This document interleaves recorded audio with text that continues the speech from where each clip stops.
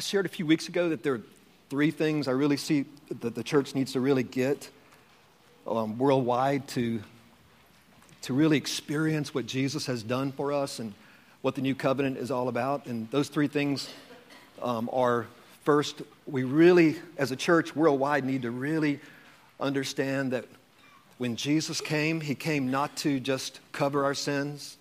That's what they had under the old covenant. They had a daily covering of sins, and they had to daily bring sacrifices, and they had to daily remind themselves of their sins. But Jesus came to take away sin, Hebrews 10 talks about, to take it away once for all time.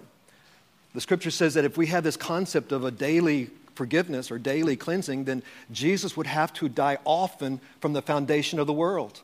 Hebrews, he'd have to die every day.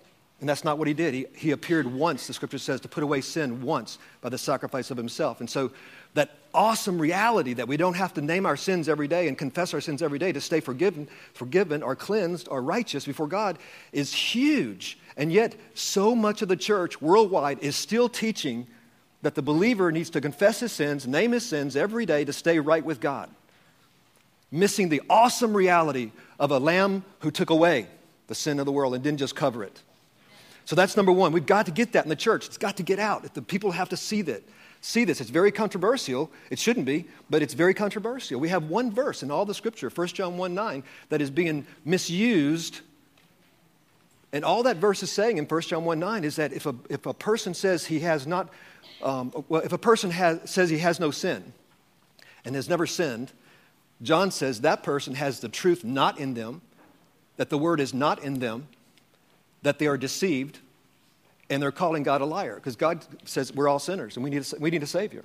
So 1 John 1:9 is simply saying that if they will confess their sin, if they will agree with God that they're sinners, God is faithful and just to forgive their sin and cleanse them from all unrighteousness. So anyway, that's awesome. That truth will set so many believers free. The second thing that I think the church needs to get is this whole reality of a new creation, a new heart. There are preachers and teachers out there right now that are not teaching that the believer has a new heart. And it can't be both. We either have a new heart or we don't. And the truth is, the scripture says we have a new heart. That's what the prophets prophesied would come when Christ came. There are preachers and teachers out there right now still telling the body of Christ to search your heart for sin, to search your heart for evil. That was true before Christ came. The heart was desperately wicked and deceitful, and that was certainly true before Christ came, but it's no longer the reality in Christ. And to tell a believer to search their heart for sin is not only confusing, it is wrong. The scripture says, Paul says that in my flesh dwells no good thing. You can search for sin in the flesh, so to speak, and you'll find no good thing. But you search the heart and you'll find no bad thing. The scripture says that the day will come, the prophet said the day will come when the Lord will take away the sin of the world. He will take away all of the iniquity of Israel in one day, and search will be made for sin in Israel, and none will be found. That's the prophets. This is an awesome reality. What God did in this new creation, he literally cut away the body of the flesh, Colossians says. That's why we call it walking after the flesh, because the power of sin is now quarantined in the members of your body, the apostles taught. This is not heard in the church. It's not understood in the church. The power of sin is quarantined now in the members of our body. It's a great mystery. Who can know these things? But God, who is God, has done an unusual work, Isaiah said. An alien work, a strange work is coming. God says, consider not the things of old. Behold, I do a new thing, so new, so different, that unless you get a revelation of it, you will not believe it. I do a thing in the midst of the earth, the scripture says, that though a man describe it unto you, you will not believe it. I tell you what, he has totally cut away the body of the flesh. He has raised us up from the dead. Only God can raise the dead and call into being that which did not exist before. And that's what you are. You and I are a new creation. Behold, if any man be in Christ, all things have become new. Behold, we have a new heart. We are new in him. Yes, we still sin at times as believers. Yes, we are tempted. Yes, but that's why the power of sin has now been relegated to the members of our body. That is not the real you.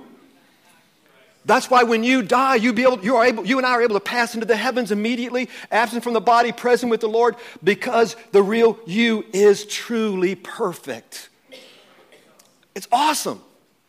That's why Jesus said we must be born again. It's so radical.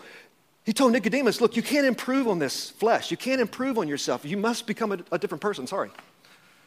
You can't work on yourself. You must become a new person. You must be born from above. That's number 2. Number 3 is what I want to talk about today. The third thing the church needs to see is what is the dynamic, the heavenly dynamic that God employs to conform us to the image of Christ, if you want to say it that way. Or what does God do? What is the hidden, secret way God works to bring forth Christ in our life? Or the fruit of the Spirit? Or how is Christ formed in us, as Paul said to the Galatians? How is that worked? How does that work? And I think I want to share initially, I want to kind of lay a little foundation first that this is really important that we see 3 things.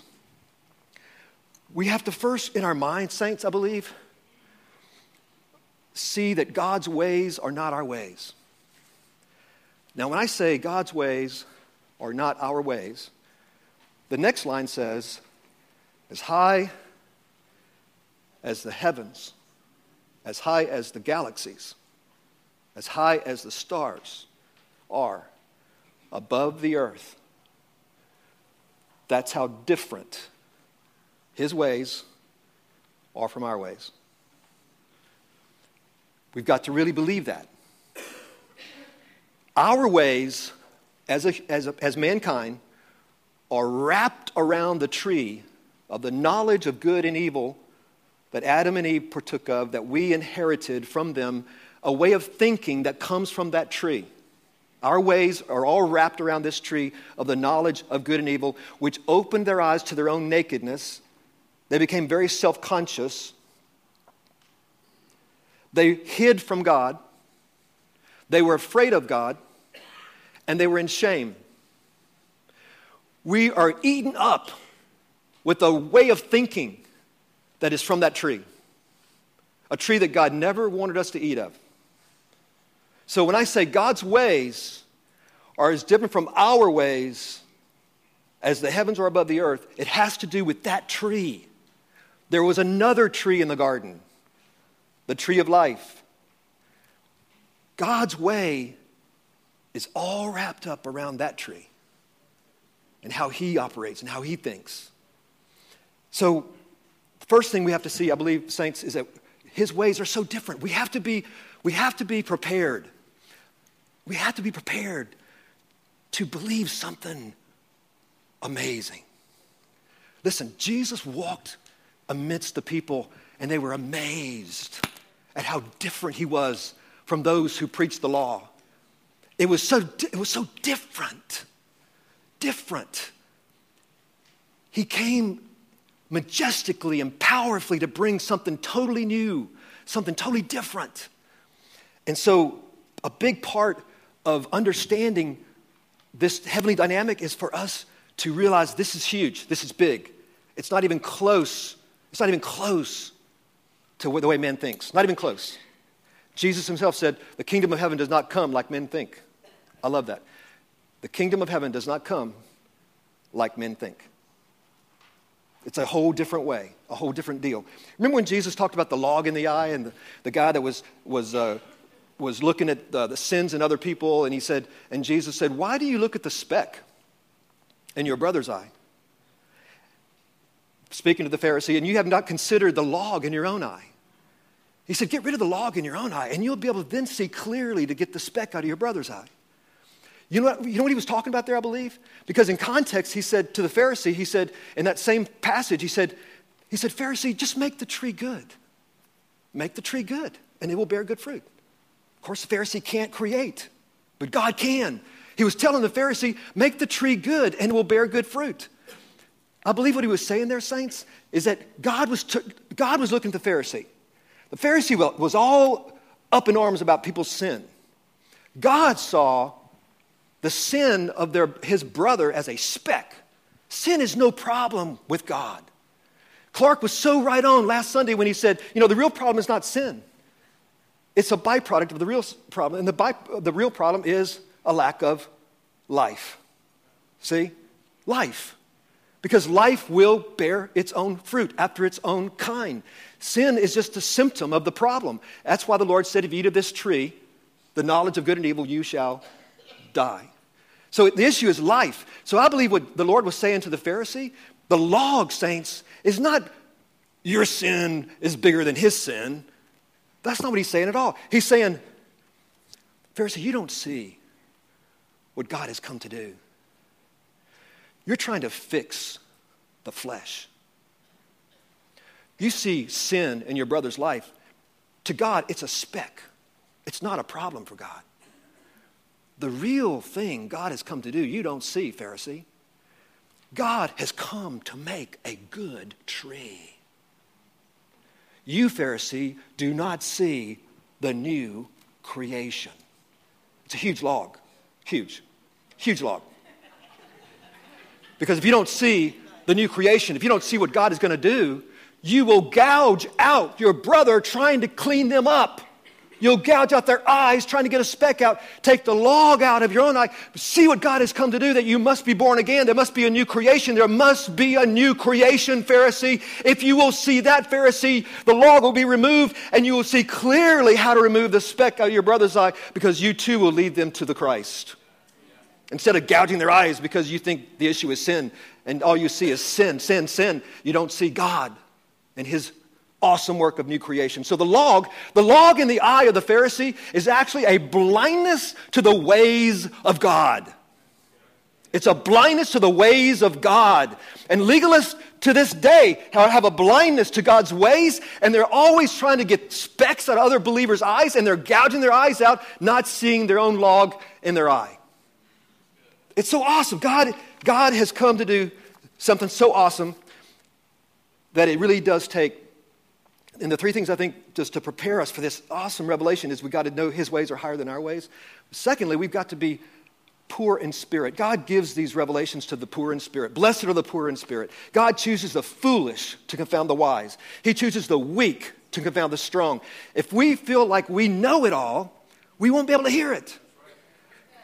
Jesus said, I hide these things from those who think themselves wise and prudent, and I reveal them to babes. For so it seemed good, Father, in thy sight to do it this way. So we have to really come humbly to God and say, I am blind, Lord, teach me to see. Even as a believer, because there's so much more to see, you know? And Jesus said, if you said you see, then you will remain blind. But if you come to me and say you are blind and you want to know more, then you shall see. See? So even though we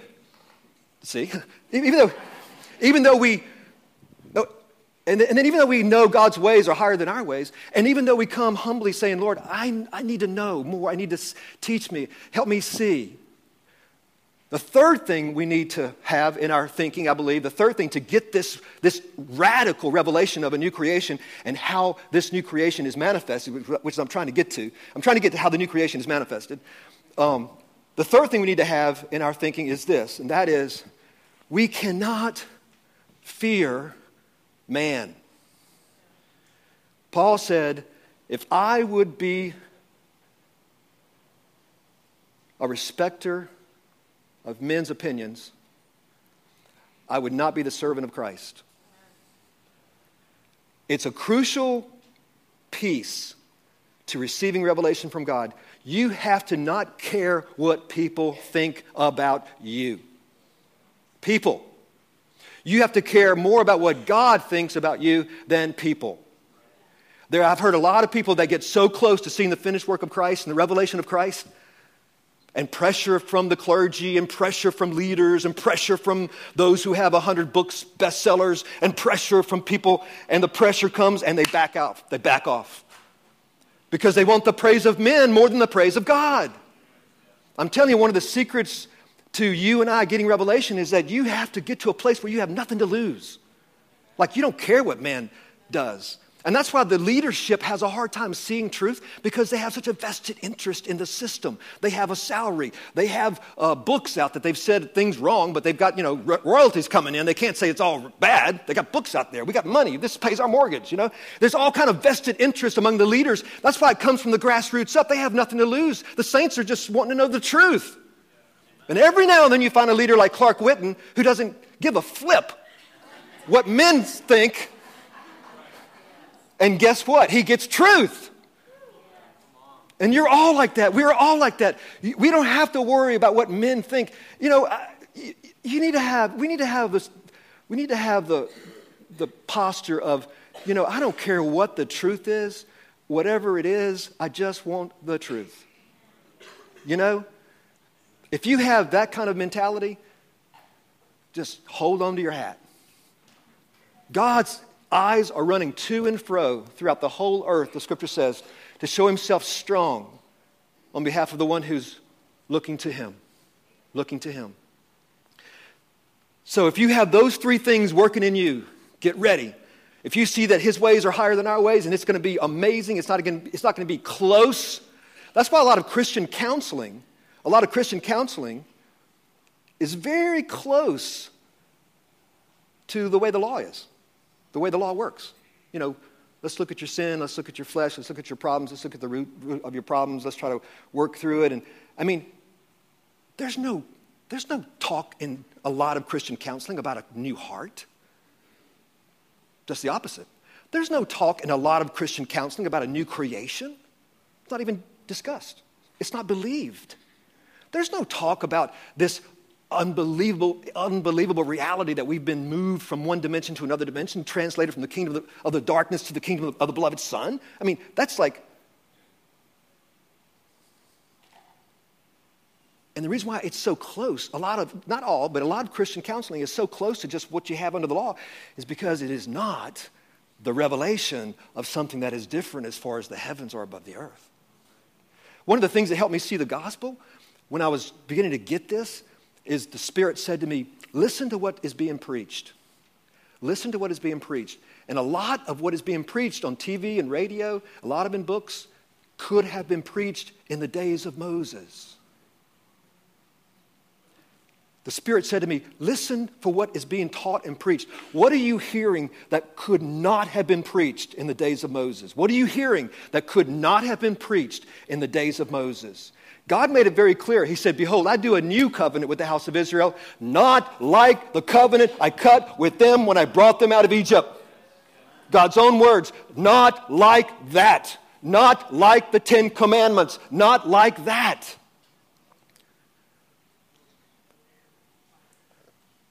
So I listened to what was being taught. I heard a lot about sin. I heard a lot about judgment. I heard a lot about repentance. I heard a lot about, obedience. I heard all these things. All of that could have been preached when Moses was here. But when I hear someone say something like this, a great mystery has been revealed. God himself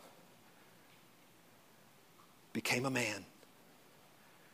God himself has come to us in the person of his Son. God himself on a tree took the judgment of the whole world for all people, for all time. Behold the Lamb of God who takes away the sin of the world. This great mystery doesn't end there. But after 3 days, he raised up a new temple, a new habitation of God. He raised up living stones. He created again a new reality. He brought with him through another dimension those who would believe on him to sit with him in heavenly places. He counts them as righteous as God himself. He no longer counts their sins against them. He draws them by his love and the power of his Spirit. He opens their eyes to things beyond earth, beyond man, and shows them the Father and shows them the things that belong to the Christ and now belong to them because they're in the Christ. When I hear that, that's new covenant. And Moses could not preach that. Moses could not preach that. He knew it was coming, though. He had glimpses of it. Moses said, there's going to be another like me. God's going to raise up just like me. I'm like a picture of him with this covenant. But there's another one. And he who does not listen to that one shall be cut off. Moses. Jesus talked to his own Jewish people and he said, had you believed Moses, you would have believed in me. How can you believe in me? You don't even believe Moses. Moses pointed to me. He says, think not that I've come to judge you. I've not come to judge you. Moses shall judge you, Jesus said, in whom you trust. They who trusted in the law and self-righteousness, Jesus said, how can you believe in me? If you would have believed what Moses said, then you would have believed in me. But you don't even believe what Moses said, that I was coming. It's awesome. This reality, a whole new thing has come. So those three things, seeing how awesome his ways are, seeing that we must come in humility, saying, Lord, teach us these things that we don't see. And thirdly, have no fear of man and no worry of what man thinks. Makes you, it's like you're this beautiful sailboat with the sail full, waiting for the wind. You're ready. It's like every time you see that, his ways are different from everything man could ever think of. You're pulling that sail up. See, the wind's already blowing, but you're not getting the benefit of it because the sail's not up. You're going like, oh, I come humbly, Lord. I don't see what I should see. As Paul said, if any man says he thinks he sees anything, let him know he doesn't see anything like he ought to see it. Okay, I'm going to pull that up a little high. And then, I don't care what men think about me. I don't care. I'm going to boast that I have a new heart, even though I still sin. I don't care if they think that's crazy. It's not crazy. I have a new heart. God has done an awesome thing called spiritual circumcision. And then the sail is up. The wind. Get ready. Okay, let's go. I really believe the two trees in the garden really do tell the whole story. God's way is to bring life. To bring life. God's way is not, his way is to bring life. This is what Paul said in Romans. He said, our God raises the dead and calls into being that which did not exist before. That's new covenant thinking. We've been born again. We're a new creation. Only God can raise us from, who are dead in transgressions and sins in our flesh and create us anew. Only God could do that. You know why Jesus said, if you don't believe in me, you will die in your sins? It's because those who don't believe on Jesus are still in their flesh. You see, they're tied to this body. Sin is in their heart. Sin is all over. They're in the flesh. They're of this creation. They're fallen. They're dead to God, alienated from the life of God, darkened in their understanding. If they die without believing on him, they die in their sin. And then he said, but if you believe on me, you shall not die in your sin. Why? Because the spiritual circumcision takes place. He separates the inward man from the outward man. Though the body is dead because of sin, the inward man is alive because of the righteousness of God. Because the outward man is perishing every day, but the inward man is renewing every single day by the power of life. Life, new spirit, new creation on the inside. So when we die as a believer, we don't die in our sins. What happens is you leave this body and this body stays here. The power of sin has been quarantined to the flesh and blood. Flesh and blood will not inherit the kingdom of God, but you will. It's awesome. You live every day as a believer, not in your sin, even when you do sin. Sinning under grace does not put you back in the flesh.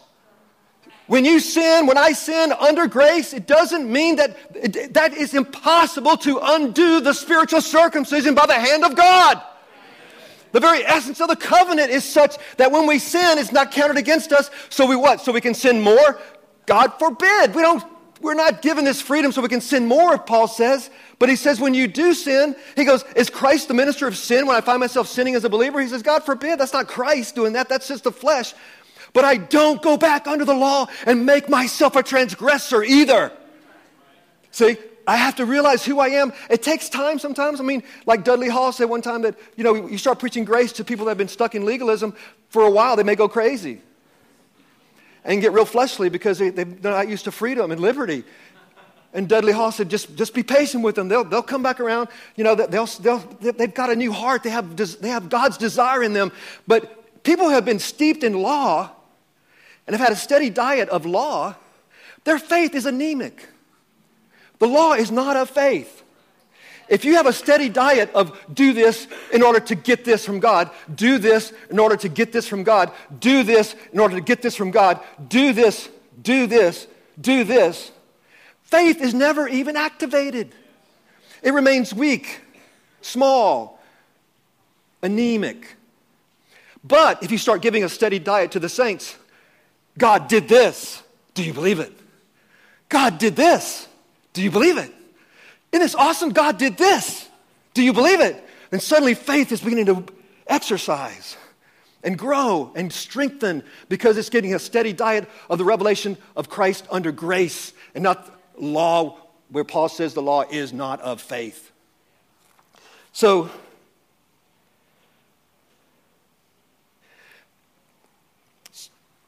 God is into just creating this life and then manifesting life. There are two concepts in the body of Christ out there. There's a concept that says God is working on us. God is working on us, and He's going to fix me. And, be patient. God's not finished with me yet. Bumper sticker. Or another bumper sticker, Christians aren't perfect, they're just forgiven.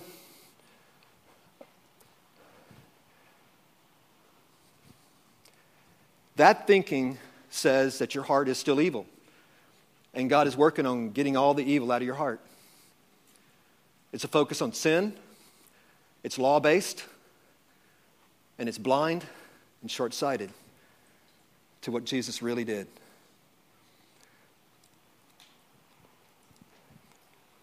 The apostles and Jesus taught, on the other hand, that He's not trying to fix us anymore. If God is working on me, why is He sitting down? Having finished His work, He sat down on the right hand of God. Now, He is doing something, but it's not as we suppose. He's not working on me, making my heart better and better. What He's doing, that verse that says, the good work He has begun in us, He will complete it until the day of Jesus Christ. Faithful is He who will complete the work. What work is He doing? He's the author and finisher of my faith. If it's all about faith, then it has to already be. Get this now, get this. If He's only asking us to believe something, then it has to already be. If He's already done something and sat down, and if it's all a matter of just believing, then what He's doing, saints, what the unfolding revelation of Himself is coming to the believer so that we can go from faith, from glory to glory. He's not making your heart better. He's making your mind renewed to what is. That's the process. The process is not changing what's on the inside of you. At what point are you holy? Are you holy enough if you take this view? If you take the view of most churches that talk about God's working on your evil heart and getting you pure and more holy and more holy, that's the sanctification mistake. That's the wrong teaching of sanctification. That's what we have mostly in the church. At what point are you holy enough? At what point do you have enough fruit to go to heaven? And who's the judge? There's no security in that. There's no confidence in that. There's nothing. There's just a wish and a hope and a dream. But in God, it's a settled, established fact. He has created us anew in Him, and now it's a process of revelation coming to us to see who He is and see who I am in Him. That's why all the apostles said, set your mind on things above. Focus on Him. Look unto Jesus, the author and finisher of this faith that's causing your faith to grow as He reveals Himself to us. Set your mind above where you are now, seated with Him in heavenly places. It's a reality now. See it. Let Him show more and more. It's about seeing and not doing. It's awesome. Now this is part of His ways. This is part of His ways that we're slow to see. One of the first things that the Scripture said of Messiah when He would come, one of the first things the Scripture says, the Spirit of the Lord is upon me. And one of the main things He said there was to open the eyes of the blind. When He sent Paul out, first thing He said to Paul was, I send you forth, Paul, to open the eyes of the blind. And Paul said he had an experience where he was blind for 3 days and something like great scales fell off his eyes. And he saw. What's that saying to you? It's saying to me that God's done something. He's not asking me to do something. He's asking me to see what he did. Isn't that awesome? Great is the mystery of your godliness, Paul says. He was manifested in the flesh. He was vindicated by his resurrection. He was seen by the messengers or the angels. The same Greek word. Could be the apostles, it could be the angels. He was seen. He was proclaimed on in the world. He was proclaimed. He was taken up into glory. Now, how can that be my godliness? Oh, great is the mystery of your godliness.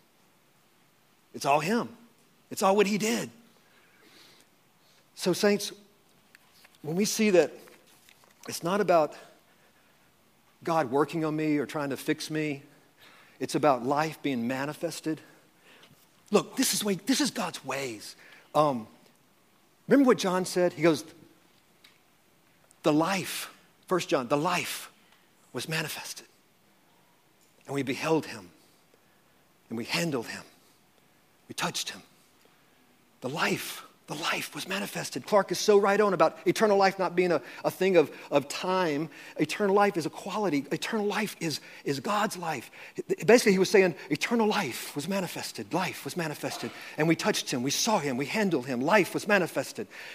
God's way is to manifest life. The same way Jesus came into the world is the way he comes into you.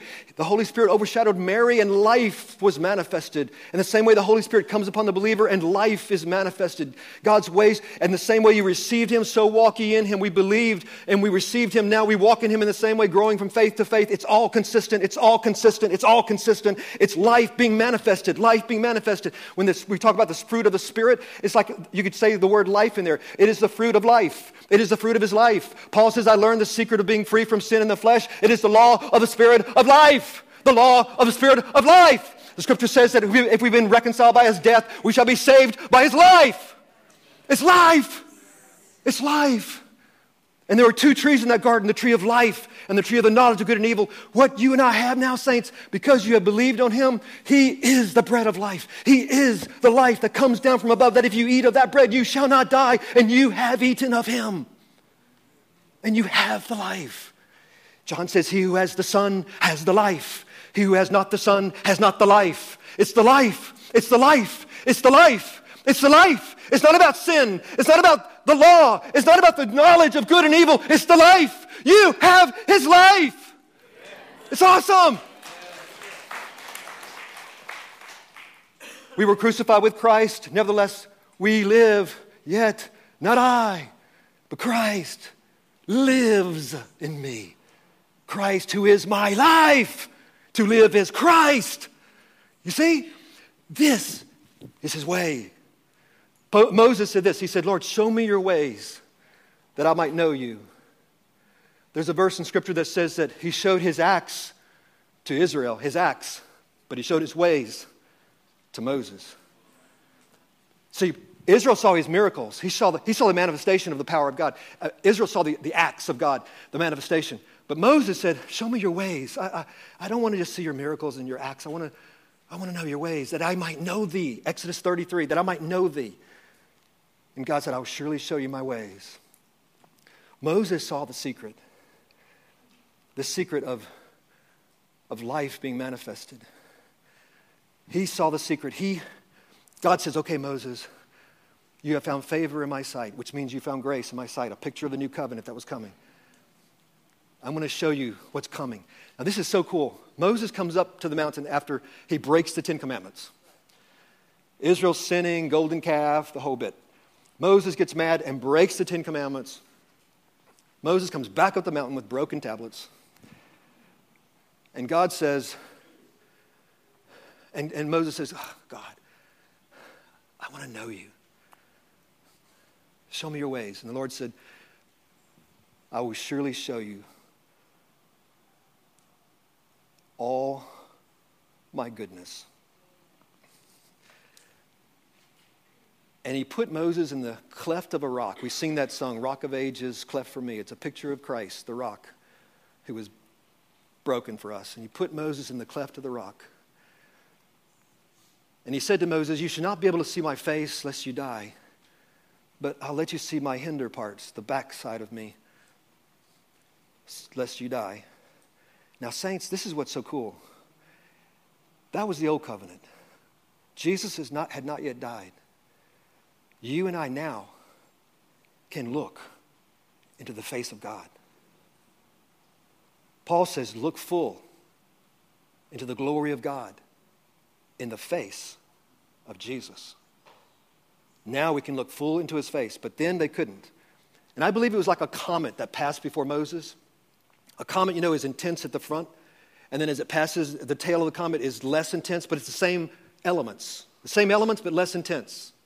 And so I think what happened was the glory of God, this is so cool, God first put his hand over the cleft of the rock. God shielded in probably a dark cloud from Moses' eyes the glory of God that passed in front of Moses. And as a beautiful comet, sparkling, crystal, beautiful, blue, purple, awesome, spectacular, awesome glory.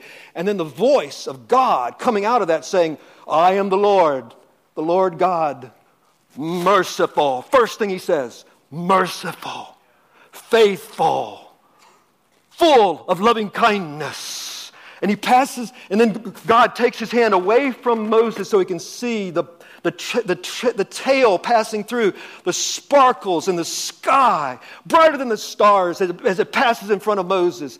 And he sees and hears the voice, and it fades away in the distance as he passes. He was looking at God.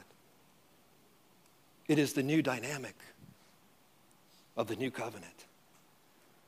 We are transformed into the same image from glory to glory as we look at Christ. Not our sin in the flesh, but at Christ. Paul brings this out when Moses used to talk to God and his face would shine. He wasn't trying to get a shiny face. He wasn't using soap and water and 1 John 1:9 to get his face all clean. Some have said 1 John 1:9 is the bar of soap for the believer. No. Paul's not trying to clean his face. Moses is not trying to clean his face. He's just talking with God. And God is shining on him, and he doesn't even know his face is shining, which is another benefit of this new way of God. You're not self-conscious about your good deeds. You're the guy in the parable that says, when did we go to prison? When did we feed the sick? I was just being who I was. Jesus said, you did it to the least of these. You did it to me, and you weren't even aware of it because you were just being me. It's awesome. You don't judge each other anymore. You don't even judge yourself. You're not self-conscious of your shiny face, but other people are. They'll say, wow, I see Christ in you. I see Christ in you. I see Christ in you. As Paul says, let us acknowledge the good thing that is in each one of us by Jesus Christ. Acknowledge it. That's a good thing. Acknowledge the good thing that is in each one of us by Jesus Christ. And encourage our brother and sister and say, I see Jesus in you, brother. I see Jesus in you, sister. But you don't, you're like, really? Wow, cool. And say thanks. Don't be like, oh, no, it's all praise God. No, it's not me. So just be humble and say, no, thanks. God's really helping me, But anyway, Moses put a veil on his face because he'd come out all shiny. He looked like, some alien. And and the reason why, we know why he put the veil on. We didn't know in the Old Testament, but Paul tells us in the New Testament, he put the veil on his face because his face was fading. He didn't want Israel to see his face the light was going out in his face. He wanted to keep the authority. But it was also a symbolic picture of how the old covenant was fading. That it was an outward thing. It was a skin deep thing. It was an appearance thing. And it was fading. It was not what God wanted. God wanted not this outward stuff. He wanted an inward new creation. And now in Christ we have an open face, no veil, and we are boldly proclaiming this reality with unveiled face, Paul says, because our face will not fade in Christ. And so here's Moses putting the veil on and then taking it off when he talks to God and puts it back on. So what's Paul saying that in 2 Corinthians chapter 4? He's saying this is the new covenant dynamic.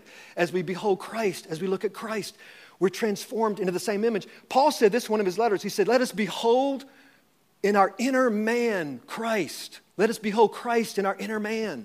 That's a lost art in the church today, a lost art. You talk to some believers, they don't even know what you're talking about. If you say something like, do you don't you enjoy beholding Christ in your inner man? They're like, what? It shouldn't be that way. Christians ought to be saying, yes, isn't it sweet? Isn't it sweet to know I'm in union with him? That greater is he who is in me than he who is in the world. And just to sit quiet as Abby's awesome song she sang over us, come to the quiet, come to the still waters, come, listen, be a Mary and sit at my feet. Behold Christ in your inner man. Don't try to fix yourself. It's fixed. Don't try to be a good person. You're good. For he has created us new in Christ Jesus unto good works that we merely will walk in now because we are now good. And what God creates, he says it is good. It is very good. When he creates, he's done. This is not a new evolution. It's a new creation. We're not evolving. It is not evolving into a perfect heart. No, it's a new creation.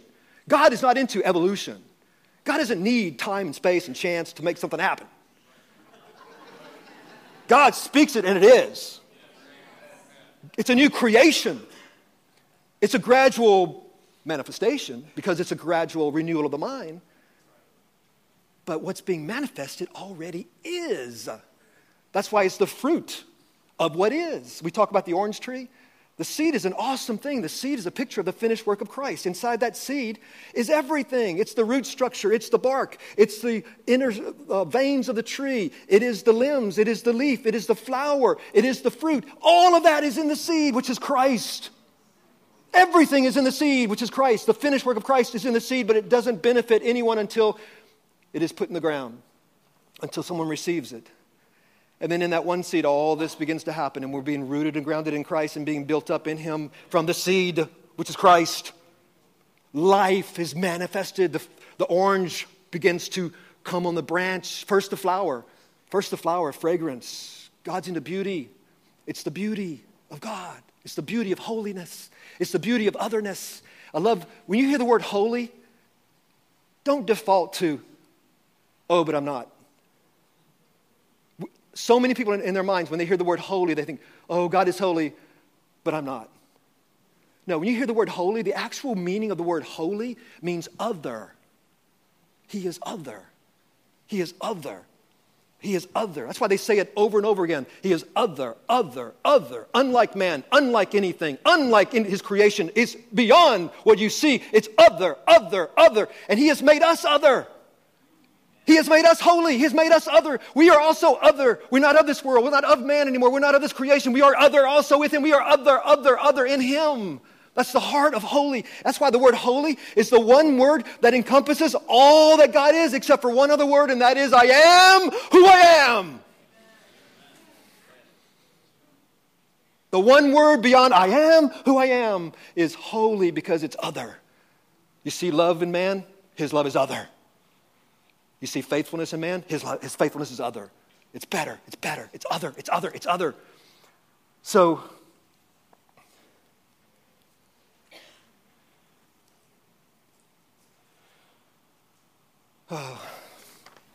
it's a manifestation of life. Oh yeah, how does that life manifest? Okay, this is so cool, and we'll wrap it up here. The way life is manifested, saints, from what I see in the scripture and what Jesus taught and what the apostles taught, it's just like your body. Your body life. How is your body life? How does your body grow? How does your body grow? How does life, a newborn baby, it's all parallel truth. You know, being born again, a new creation. The truths are found in the visible creation. The same truths are seen in the visible, teach us in the invisible. For we know the invisible things of God by the things which have been created, the scripture says. So how does a newborn baby grow? Drinks milk, gets stronger, it eats meat, drinks water. It eats. It eats. The spiritual life is nourished by eating, not by doing. Eating. Eating. Jesus said, unless you eat my body and drink my blood, you have no life. Life. What does that mean, though, to eat? It means, saints, I believe our focus is on him.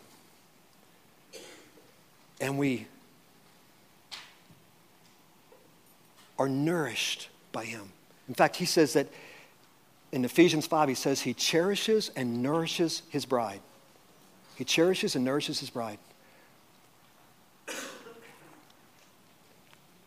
Jesus said this. He said, the works that I do are not my works. They're the works of my Father who is within me. And the words I speak are not my words, but the words of my Father who dwells within me. As I live by the Father, so shall you live by me. This place we are in union with him. As he said, the day will come when I shall be in you and you shall be in me. My Father and I will come and make our abode in you by the gift of the Holy Spirit. That's what you and I have now. So as he lived by the Father, we live by him. What's that saying? There's this,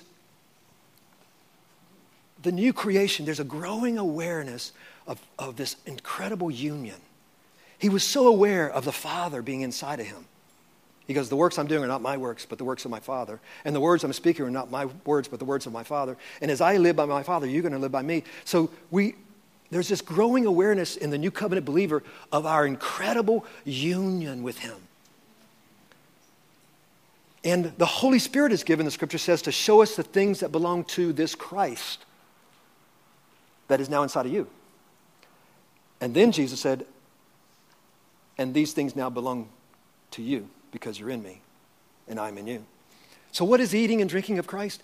It is letting the Spirit of God show us Jesus himself as the center of everything.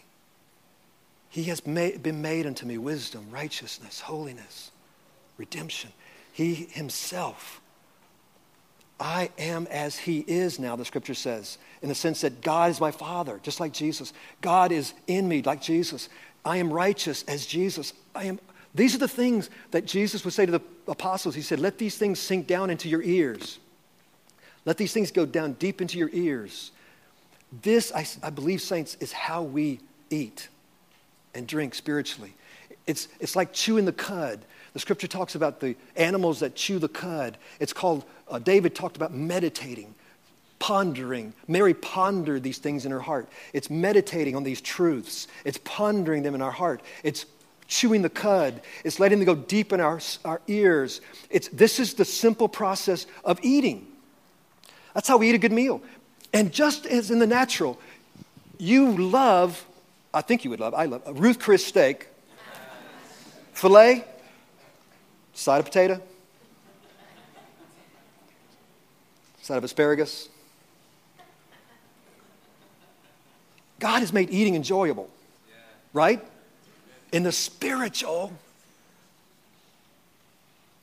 it's 10 times more enjoyable. If we get it right. And I say get it right. I mean, if we understand, it's not about looking at your sin. That's the big lie. It's not about going to prayer and getting all your sins confessed up to date so you can finally get to talk to God. No. It's about walking into his presence confidently to behold the beauty of God who loves you like crazy. The very first thing I do in the morning, I don't even think about doing anything for God. The very first thing I do in the morning that he has taught me is, son, don't think about praying to me. Don't think about doing anything for me. Don't think about anything.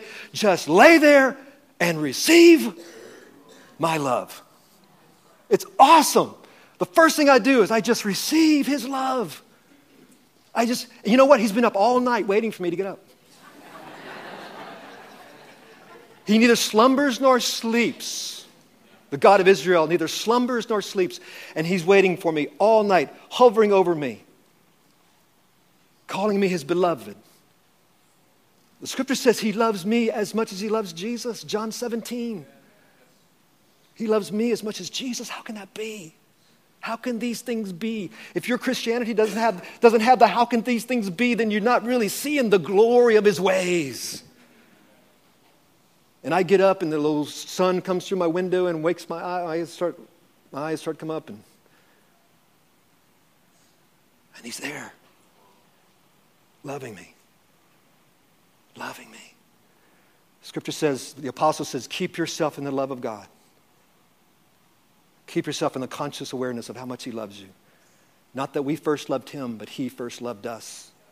And what happens is that love begins to rebound back to him and to others. And then I receive his love and it rebounds back to him and to others.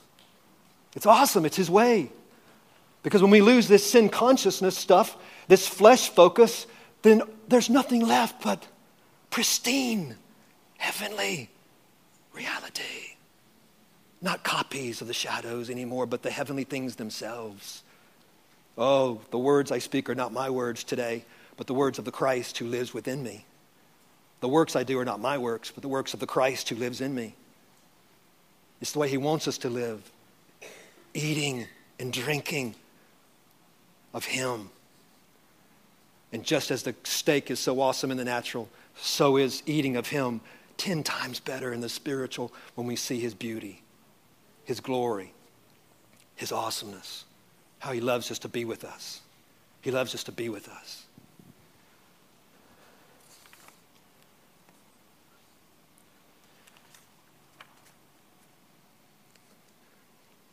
You know what's so cool when Moses brought those broken commandments up there, when God did the commandments a second time? You know what's so cool? Is that after God showed him this way of looking at his glory, he was foreshadowing the coming of the new covenant dynamic of how men will be able to look at God and be transformed. Then he gave him a new set of 10 commandments. But you know what he did the second time? You can read it in Acts 33. He didn't start with the law the second time, because the second time is a picture of the second covenant. He started with the Feast of Israel. He started with the Feast of Israel. He said, these are the feasts. These are the celebrations I want you to have. And they're all about Christ. As in Clark's book about the Feast of Israel, it's all about Christ. So the second cutting of the 10 Commandments didn't start with the law.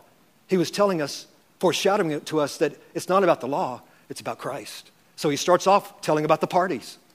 He goes, these are the parties I want you to have. I want you to have this party called Feast of Unleavened Bread. I want you to have this Passover party. I want you to have it for 7 days. I want you to party for 7 days. I want you to have the Pentecost party. I want you to have the Feast of Tabernacles party. He starts with parties. And then he says, I'm going to do such miracles and such wonders. I will drive out the enemies before you and I will plant you in the promised land. He still hadn't got to the law yet.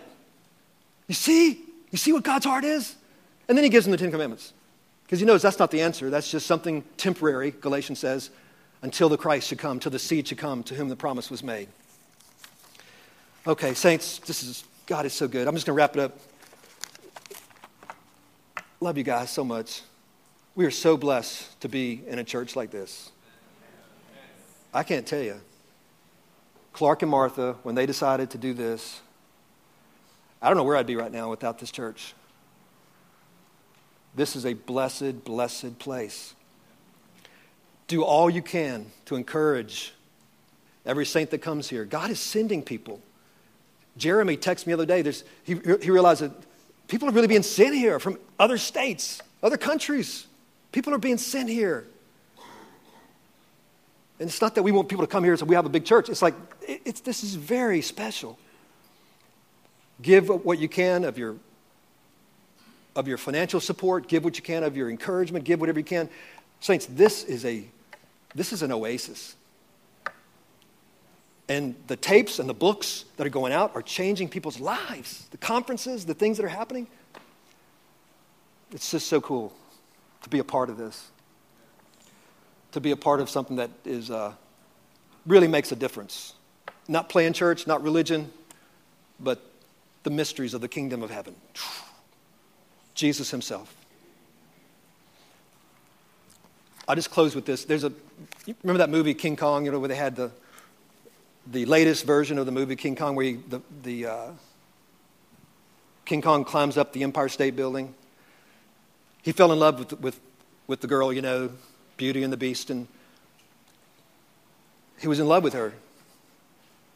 He looked for her. That's why he was tearing up the whole city looking for her, if you saw the movie. And so he climbs up the Empire State Building, and he's fighting off the airplanes and trying to protect her, holding her and putting her on the Empire State Building, and he's fighting off the planes trying to protect her.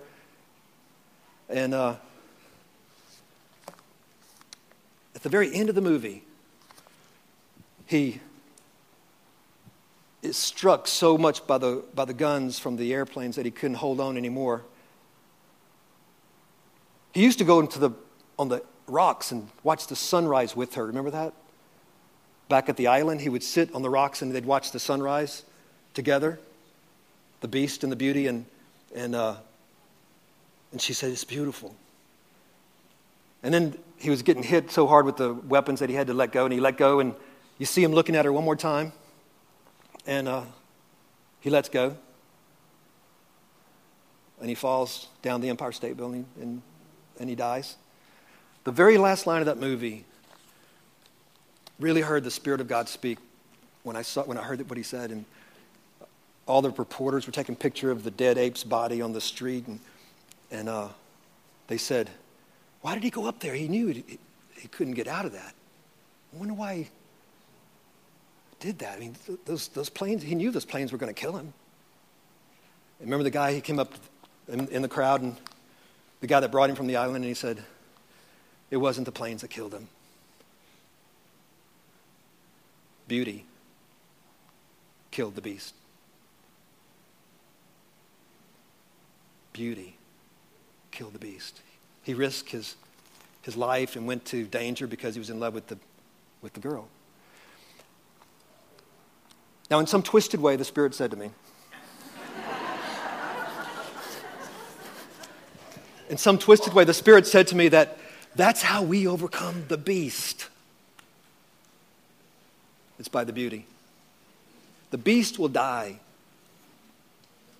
in us. The flesh will die when we're enraptured with the beauty of God. It is beauty. It is His beauty that will kill the beast in you, in the flesh, which is not really you. It is His beauty that will release the true you. Beauty. His beauty. God's beauty. And now we can look at Him without fear. Let's stand up.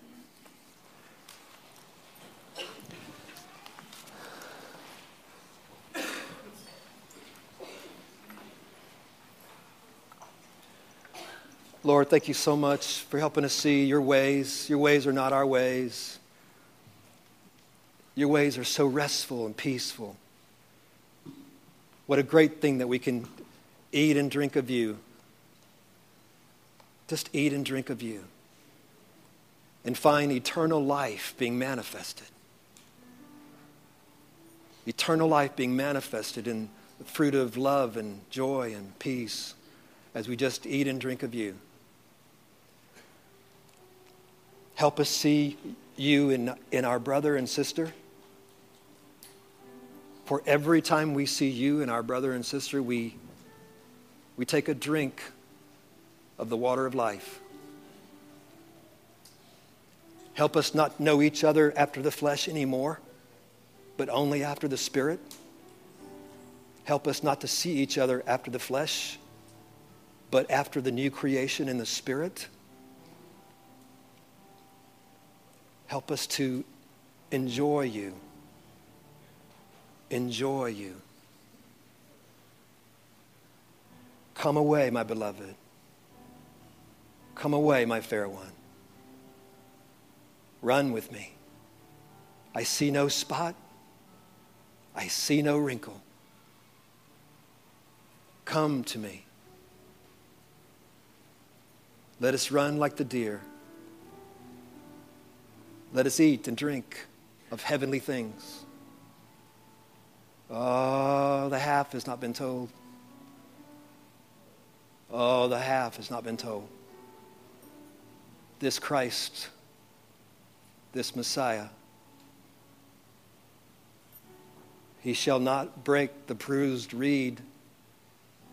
He shall not put out the smoking flax. He shall carry the lambs in His arms.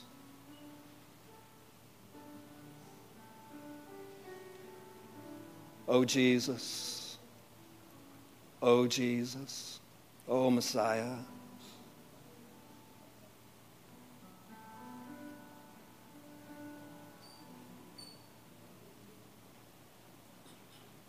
I have loved you with an everlasting love,